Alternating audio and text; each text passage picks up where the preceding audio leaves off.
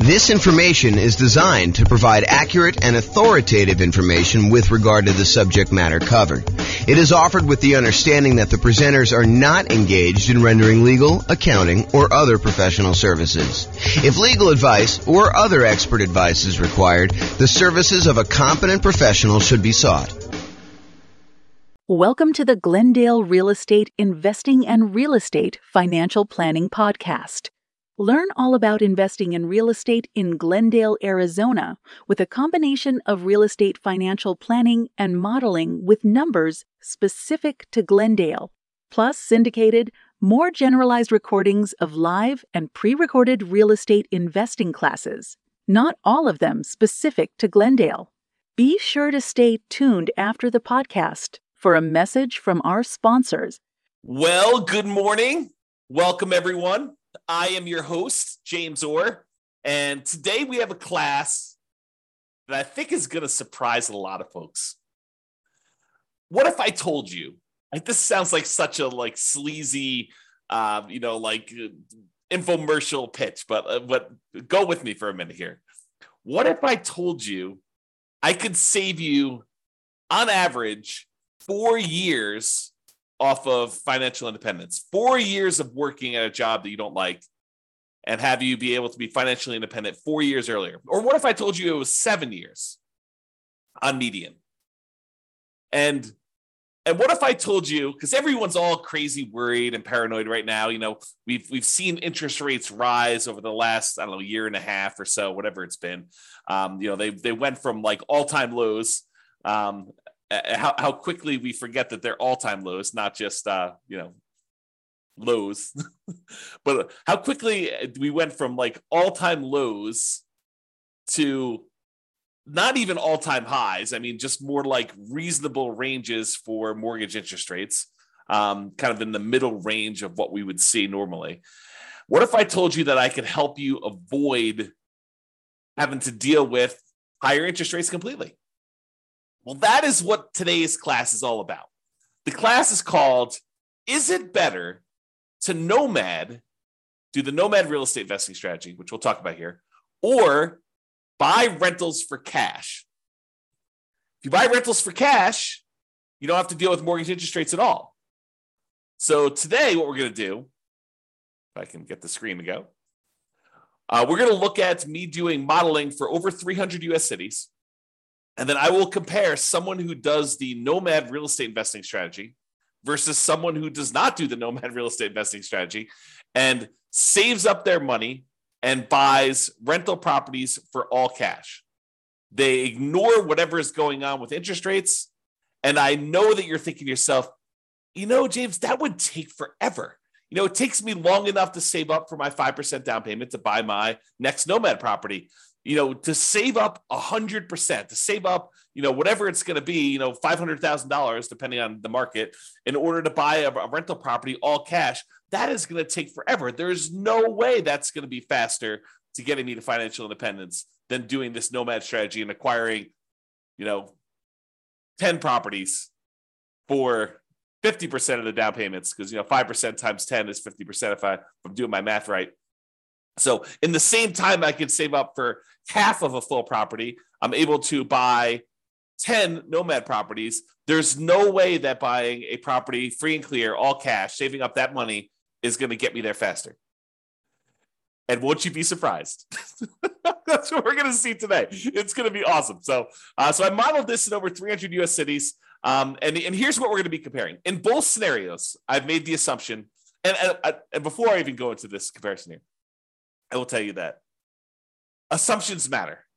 And if we change one little thing, for example, I'm about to tell you that everybody is buying an owner-occupant property first. So they're all buying a property to move into at 5% down. They're going to live there, and they're going to, depending on whether it's doing the Nomad strategy or they're buying the rentals, they're either going to live there forever or they're going to live there until they buy their next property. However, what I'm going to point out to you is if we change any assumption, if we say, look, they're not going to buy an owner-occupant property first. They're going to rent, as an example, although it's hard to rent when you're doing Nomad, but they're going to rent the property. That would change some of our assumptions.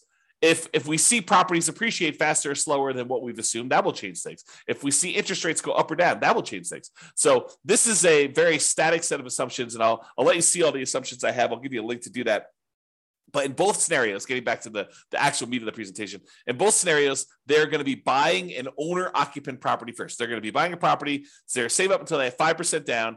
Then they're going to buy an owner-occupant property. They're going to live there, and they're going to either stay there forever, or if they're doing the Nomad strategy, they're going to use that to kind of bounce into the next property. Okay, so in both cases, though, whether they're buying rentals all cash or they're doing Nomad, they're both buying an owner-occupant property, moving in there first. With the Nomad strategy is someone basically buying a property, moving into the property, living there for at least a year, then converting the previous property to a rental, moving into the next property with 5% down or 3% down. In this case, we're doing 5%, but moving in there with some low down payment, owner-occupant loan, living there for a year, then converting that one to a rental and repeating the process until they have as many rentals as they desire. Okay, so with the Nomad strategy, I'm specifically saying they're saving up until they could buy 5% down owner-occupant properties. They're going to live in that property for at least a year and until they've saved up to buy the next property, because sometimes that's more than a year. It might take them more than a year to save up 5%. And we acknowledge that. We plan for that. We model that in our analysis. And then they repeat that until they have up to 10 properties total, 9 rentals, and then 1 that they're living in. The last one that they purchase, it also happens to be the most expensive property that they purchase because property values are going up over time, is also the last one to be paid off. So that's the last property to become free and clear, because the other properties they paid off, they're all on 30-year mortgages. They pay off after 30 years. The last one they bought is at least 10 years later. And so that one pays off after year 40. Okay. They buy the next property when they've saved enough for down payment, plus closing costs, plus 6 months of reserves for personal expenses, plus 6 months of reserves on any properties they already own to that point, and the property they're about to buy. And they can qualify for the loan based on a 45% debt to income ratio.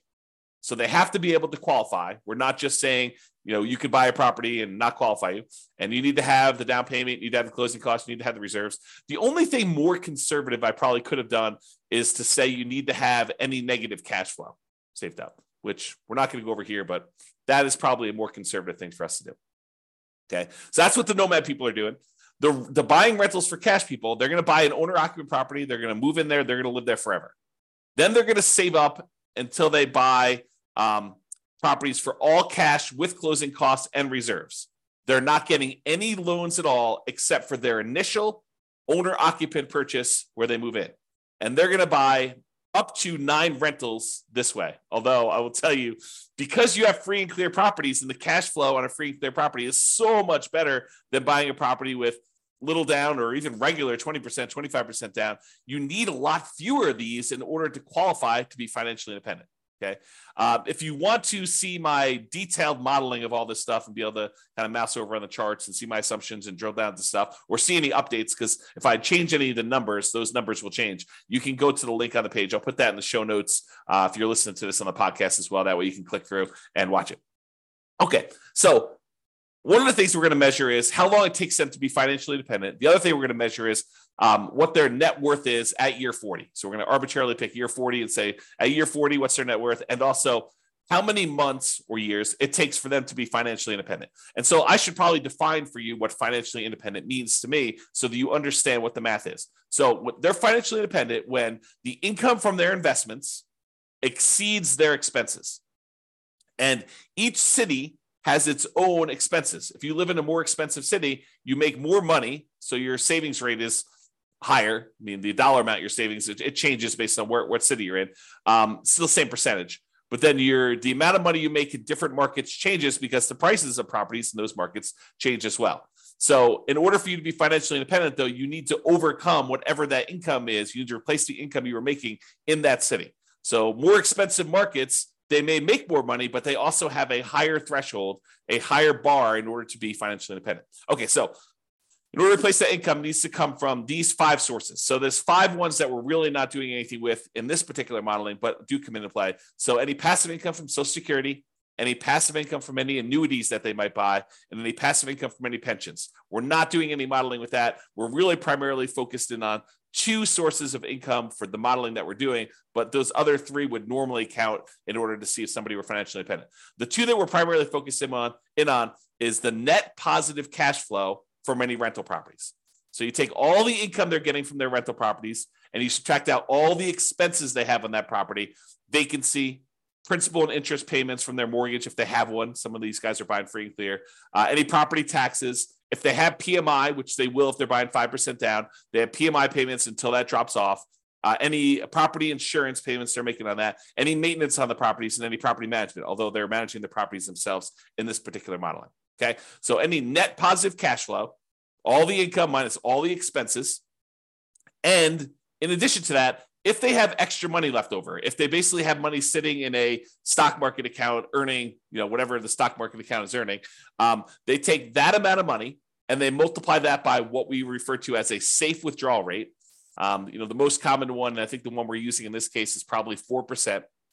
So if they had $1 million in stock, they'd be able to say $40,000 a year of that is contributing toward whether or not they're being financially independent. So we use that too for any extra money they have left over. So if they get to the point where they've bought all their properties, now they have this account balance just growing over time, that would also contribute to them being financially independent. So the sum of all 5 of those things, in this particular case, these 2, net positive cash flow from rental properties and the invested assets times the safe withdrawal rate, plus if they had this going on, which they don't, Social Security, annuities, or pensions, then all of those combined would then see if they have exceeded their income that they had from their jobs. And that is how we would define them being financially independent. Okay.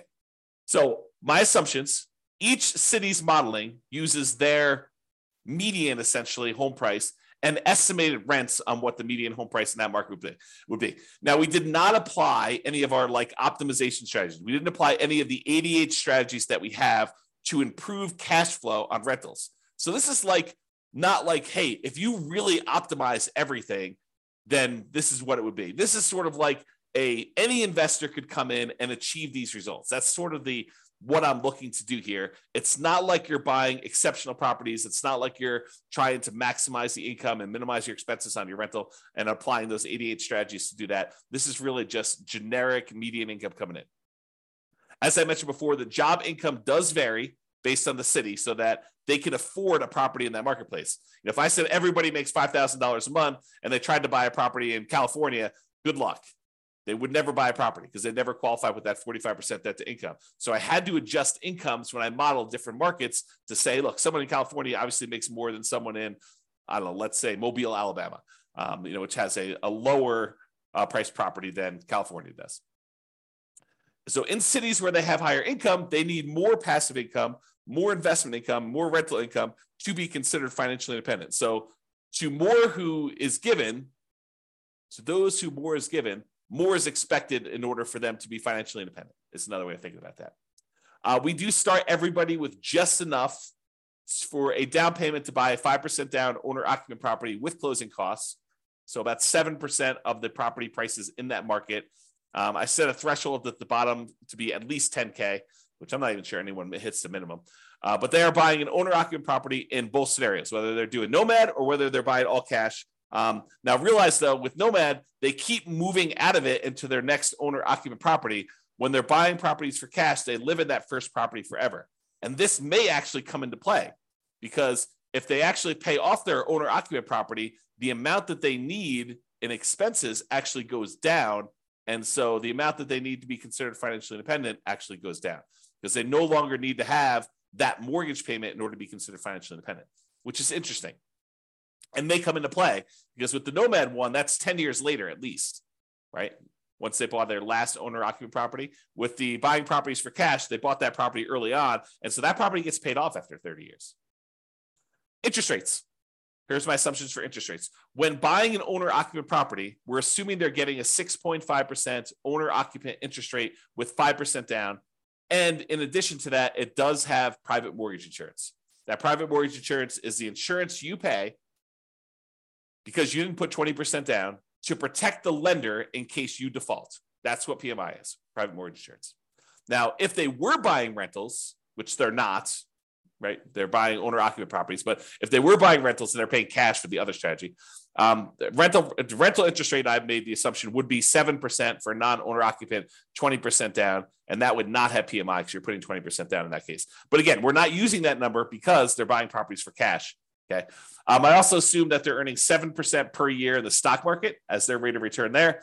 And I modeled this out for 100 years. I used to model it out for shorter, but I started doing 100 because sometimes they'd be financially independent right after I stopped my modeling. And I was like, look, we'll just do 100 years and see what it looks like for all those. If you want to see my assumptions for any of these, go to realestatefinancialplanner.com/model, MODEL, and you'll be able to see like every different city, a whole bunch of analysis for like all the cities at once, but then you can drill down into any given city and see what my actual modeling is for that particular case, whether they're doing Nomad or buying properties for cash or whatever they're doing there. All right, so here we go. This is it. When do they achieve financial independence? So there's 305 cities that I did this modeling for, 305 different US cities. So in the baseline Nomad model, they achieved financial independence faster in 84 out of the 305 cities. So in 84 out of 305 cases, it was better for them as far as speed to financial independence goes, to get to the point where they are completely financially independent. They no longer need to work anymore. In 84 cities out of 305, if they do the baseline Nomad model, buying a property with 5% down, moving in, live there for a year, converting it to a rental. Okay. In 10 cities, it didn't make any difference which model they took. So 10 out of 305, which is what? I don't know, 3% maybe? About 3% of the time, didn't matter what, you could have picked either, doesn't matter. But in 84 cities, it was better for you to do Nomad, which means that in 211 cities, about 2/3 of the time, it was better for you to buy an owner-occupant property and then save up money forever, it seems like, in order to buy a property for all cash, then use whatever extra money you have saved up to then save up for the next one that you're going to buy all cash, and repeat this until you're financially independent. It was faster for you to be financially independent if you did that 2/3 of the time in 2/3 of the cities by doing the all cash model. That's crazy, right? I think this surprises a lot of people. They're like, wait a minute, how is that even possible? It's going to take you forever to save up this amount of money in order to buy the properties for all cash. And I'm telling you, it surprises me. But the challenge is this, right? Like, I think a lot of folks, they assume maximize leverage, get into the deal as quickly as you can, get onto the property so that you kind of let your properties appreciate with you. And I'm telling you that is true in about 1/3 of the cases, a little bit less than a third, but about 2/3 of the time with our current economic conditions, my current assumptions, you would have been better off buying rentals all cash 2/3 of the time versus doing Nomad. And, I'm sure we'll do a comparison where we compare, buying all cash to putting 20% down or putting 25% down, or, doing some other strategies in addition to that, like paying off properties early. Like, all of these are coming. And a lot of them are already done if you want to go look on the website to kind of look at them. But you will see classes on this coming up. And we'll see like just how big of a difference doing things like paying off properties, paying off the owner-occupant property, paying off my rental properties, paying off my rental properties with cash flow, paying off my rental properties or only when I have enough to pay them off in full. Like, there's all these differences that are going to come into play, and we're going to see how that plays out. And as the market conditions change, as interest rates go up and down, and maybe the stock market rates of return vary a little bit, or the prices of properties in different markets change, we can adjust all those and rerun them. So 6 months from now, we may have different analysis using slightly different numbers. If rates go up to 10% or they go back down to 3%, we'll rerun them and you can see. Okay. All right. So shocking, but 211 cities, it's better to do the owner occupant than to buy up to nine properties, all cash, than it is to do Nomad, which is 84 cities. And here's the distribution of when they actually end up being financially independent. It looks like there's a lot of clusters right around here when they pay off their first property. So for a lot of these situations, there's a lot of them that become financially independent when they were otherwise buying properties for cash when they pay off their owner-occupant property completely, right? Because that happens after 30 years. And so right after this 360-month period, there's a big bump of a whole bunch of them becoming financially independent.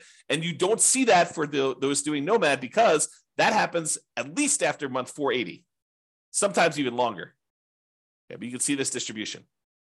And there are some cases where it took a long time for them paying all cash for properties, and there are more of these baseline Nomad ones that have done that.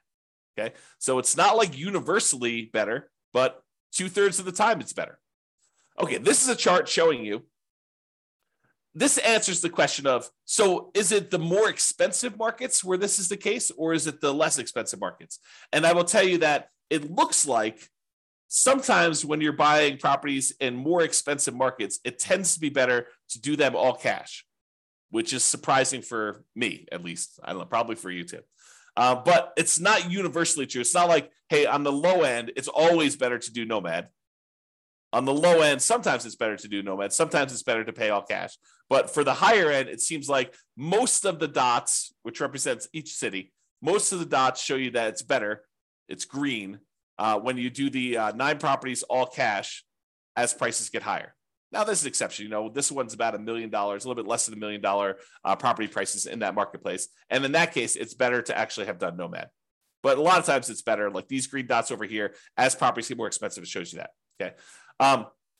The other thing I'll point out is sometimes it's a lot better. Like over here, it's a lot of months better to have done all cash than it is to have done Nomad because you can see the distance from this 0 shows you how much faster it is. And so sometimes it's just a little bit faster when they're really close to 0, either side of the line. And sometimes it's a lot faster. Like this is over 100 months faster, which is like what, 8 years, 9 years, 9 times 12, it's in months. So this is about, 8 or 9 years or so faster. And then these are more than that to go ahead and see. Okay. All right. So now we talked about speed to financial independence. You're like, okay, maybe in some cases it might be faster to do all cash, but what about net worth? If you're buying all these rental properties with 5% down, you're highly leveraged. Surely net worth has got to be better when you're doing the Nomad strategy because you're buying properties, your leverage, your net worth is growing. And so what is net worth at year 40? It's kind of our arbitrary cutoff. We could do charts for all the net worth throughout the whole time, but we're basically picking year 40 to compare. And I will tell you, in 245 of the cities, out of 305, 245 out of 305, which I think is about 80%. I'll ballpark in that. I could be wrong on that, but I think it's about 80%. 80% of the time, your net worth is higher if you did the Nomad strategy.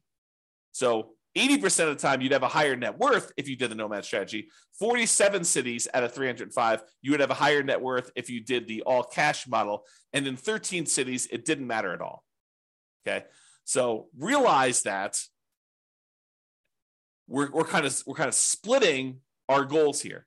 If you want to be financially independent fastest, the majority of the time, it's better to do the all cash ones. If you want to have the highest net worth, it might be better for you to do Nomad. Crazy. You have to make a decision. Do I want FI or do I want highest net worth? And sometimes it's a combination of those, right? Sometimes you're willing to do a little bit of each. Maybe you don't, not that we did this today, but maybe you don't save up until you have all cash. Maybe you save up until you buy the property with 50% down. And we can see what that would look like if we decide to model that in the future. All right, here's the net worth difference. When you do the ones where it's all cash, those tend to be relatively small differences in net worth. So where that is the winner, it's not like you have massively higher net worth. It is relatively small amounts of more net worth when you do it that way. When you do the Nomad model, sometimes it's significantly higher net worth, like tens of millions of dollars better. Okay. So just realize that when you do Nomad, sometimes Nomad is way, way better.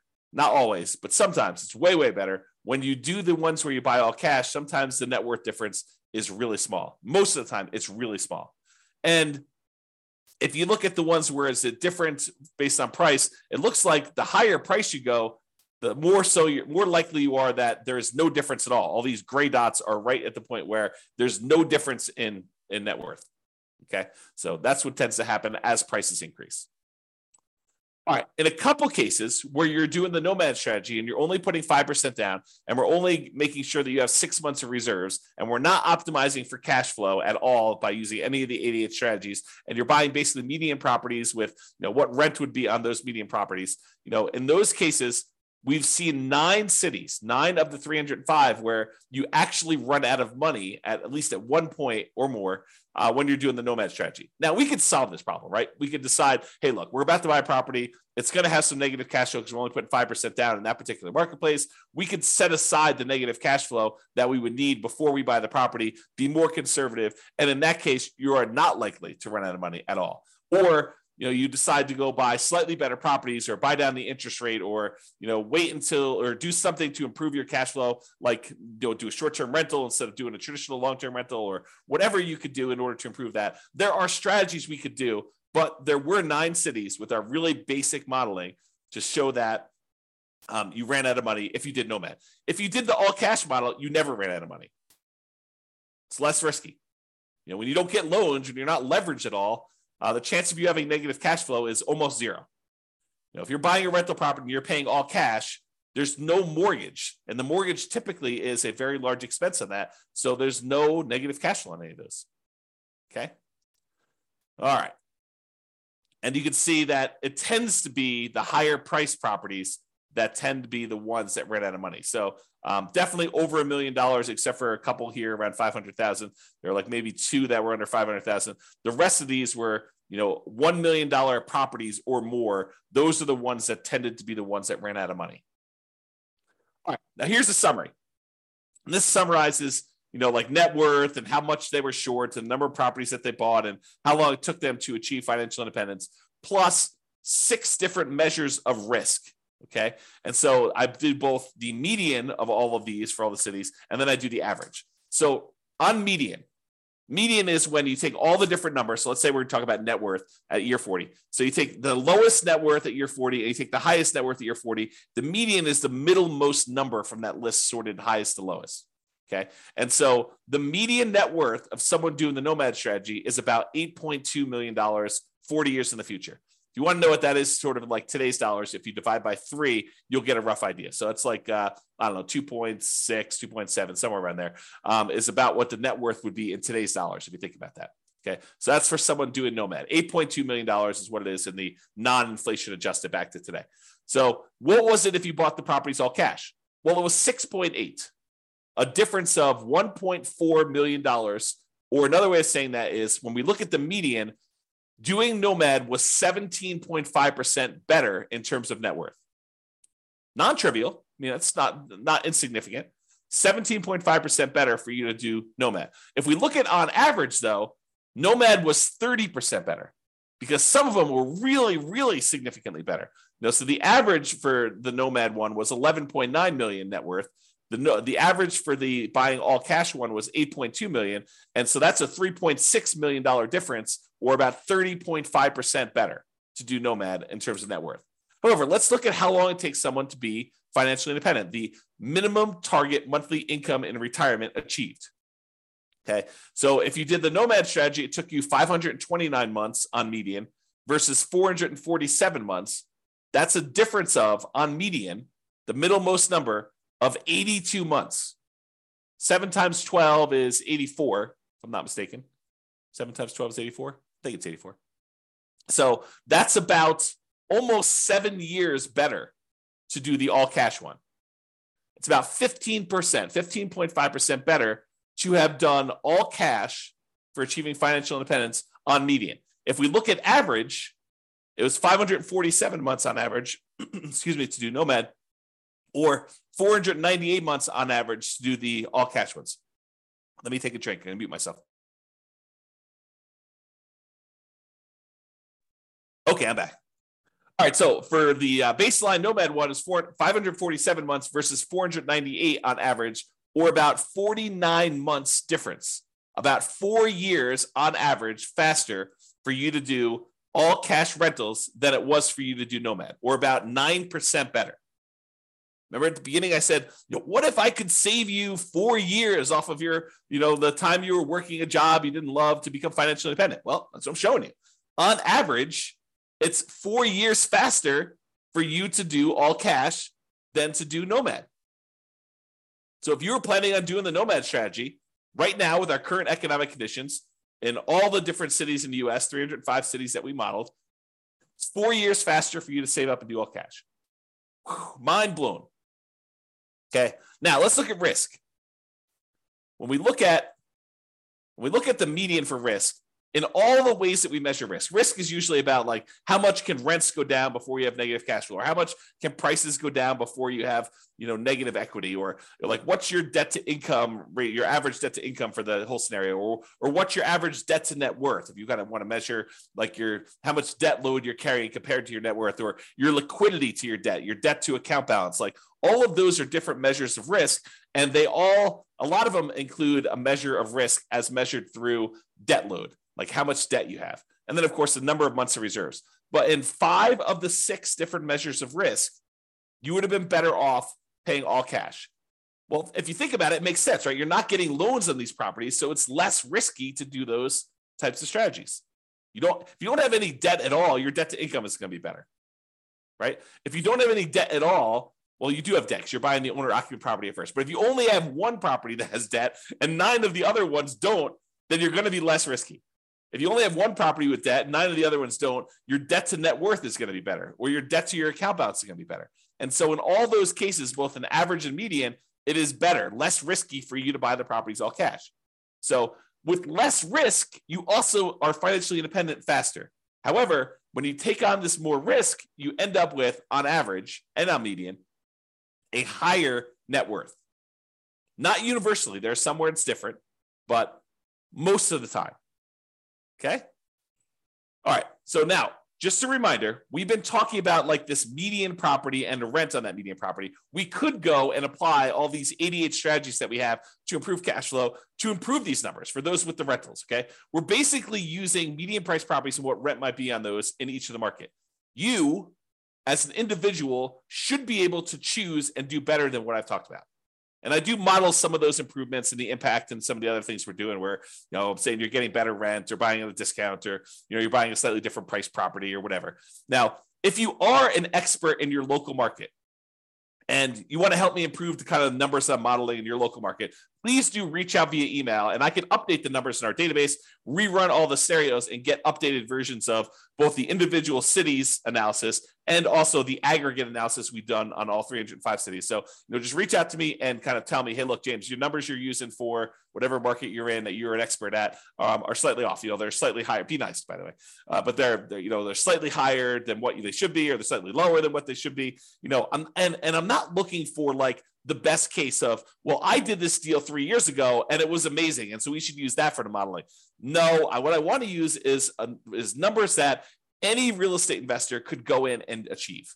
I don't want to set this bar and say, the top 5% of investors in that market who are just like destroying it, they're crushing it, they're doing like most amazing that they possibly can. I don't want to use those numbers because it's unrealistic for others to achieve that. So I want to use the numbers that any real estate investor that goes into that market could use and realistically achieve. But if you want to come help me and do those numbers, great, let's do those. Let's improve the numbers. We'll do the analysis again for all the different models we've done for your city. And then it'll also update automatically and all the aggregate stuff. So if you are, reach out and do that. Now, when you're doing the Nomad strategy, where you're buying a property 5% down, you're moving into the property, you're living there for at least a year, you must be buying properties in that local market. But when we're buying properties all cash, or we're buying properties even with 20% down or 25% down or 15% down, non-owner occupant investment properties, and we're not moving into them, we technically don't need to be buying in those same marketplaces, right? If you live in a really expensive market where the economics of buying rentals are really hard to make work, like you're buying properties where the rent is really low compared to what the price is, and you can't make them cash flow, you don't have to buy in that same market where you live. You could say, why don't I go to another market that has better cash flow economics and buy those properties elsewhere? So if you're doing Nomad, you have to, by definition, do it in your local market, unless you're willing to move markets, and then you're not doing it in that market anyway. But if you're doing it in your local market because you're doing Nomad, you have to be buying properties because you're moving in and living there. If you're doing any other strategy where you're buying investment properties, non-owner occupant properties, all cash, 20% down, 25% down, 15% down, 50% down, 75% down, doesn't really matter. You can buy in better markets and improve your cash flow. So it should be better than what we're even showing. Okay. So I just wanted to point that out as an obvious point, but hopefully it's obvious to you. All right. So in conclusion, in our current market conditions, current price, current interest rates, current rents, in 305 US markets, using what I would consider to be less than ideal median price to rent properties, buying properties all cash, tends to outperform the Nomad strategy for speed to financial independence and lowering of risk. However, you tend to have a higher net worth when you do the Nomad strategy. So your standard of living, another way of saying this is your standard of living in retirement will probably be higher when you do the Nomad strategy. The market does matter though. In some markets, it's better to buy all cash, and in others, it's better to Nomad. Generally, getting loans, especially 5% down, high loan to value, tends to be riskier whenever we measure risk with debt. So it's best if you look at your specific market and apply as many of the 88 cash flow improving strategies as practically possible to improve on your own implementation. And you can go to realestateFinancialPlanner.com/model to drill down into your own city and see this. That's all I got. Hope you enjoyed it. Hope my kind of like sleazy sales pitch of what if I could show you a way to not be working for 4 more years? I mean, I do feel that's true, but I also feel like it just sounds sleazy, right? So I hope, though, that motivated you and you were intrigued, as I was, with this particular modeling of the real estate investing stuff. So this has been James Orr. Have a great day, everybody. Bye-bye for now. With home prices up, mortgage interest rates up, and rents up but not quite enough to counteract the higher prices and interest rates, cash flow on rental properties in Glendale is harder than ever. Book a call with the Real Estate Financial Planner to apply our proprietary 88 strategies to improve cash flow on your rentals. See the show notes for a link to schedule your call and improve your cash flow today.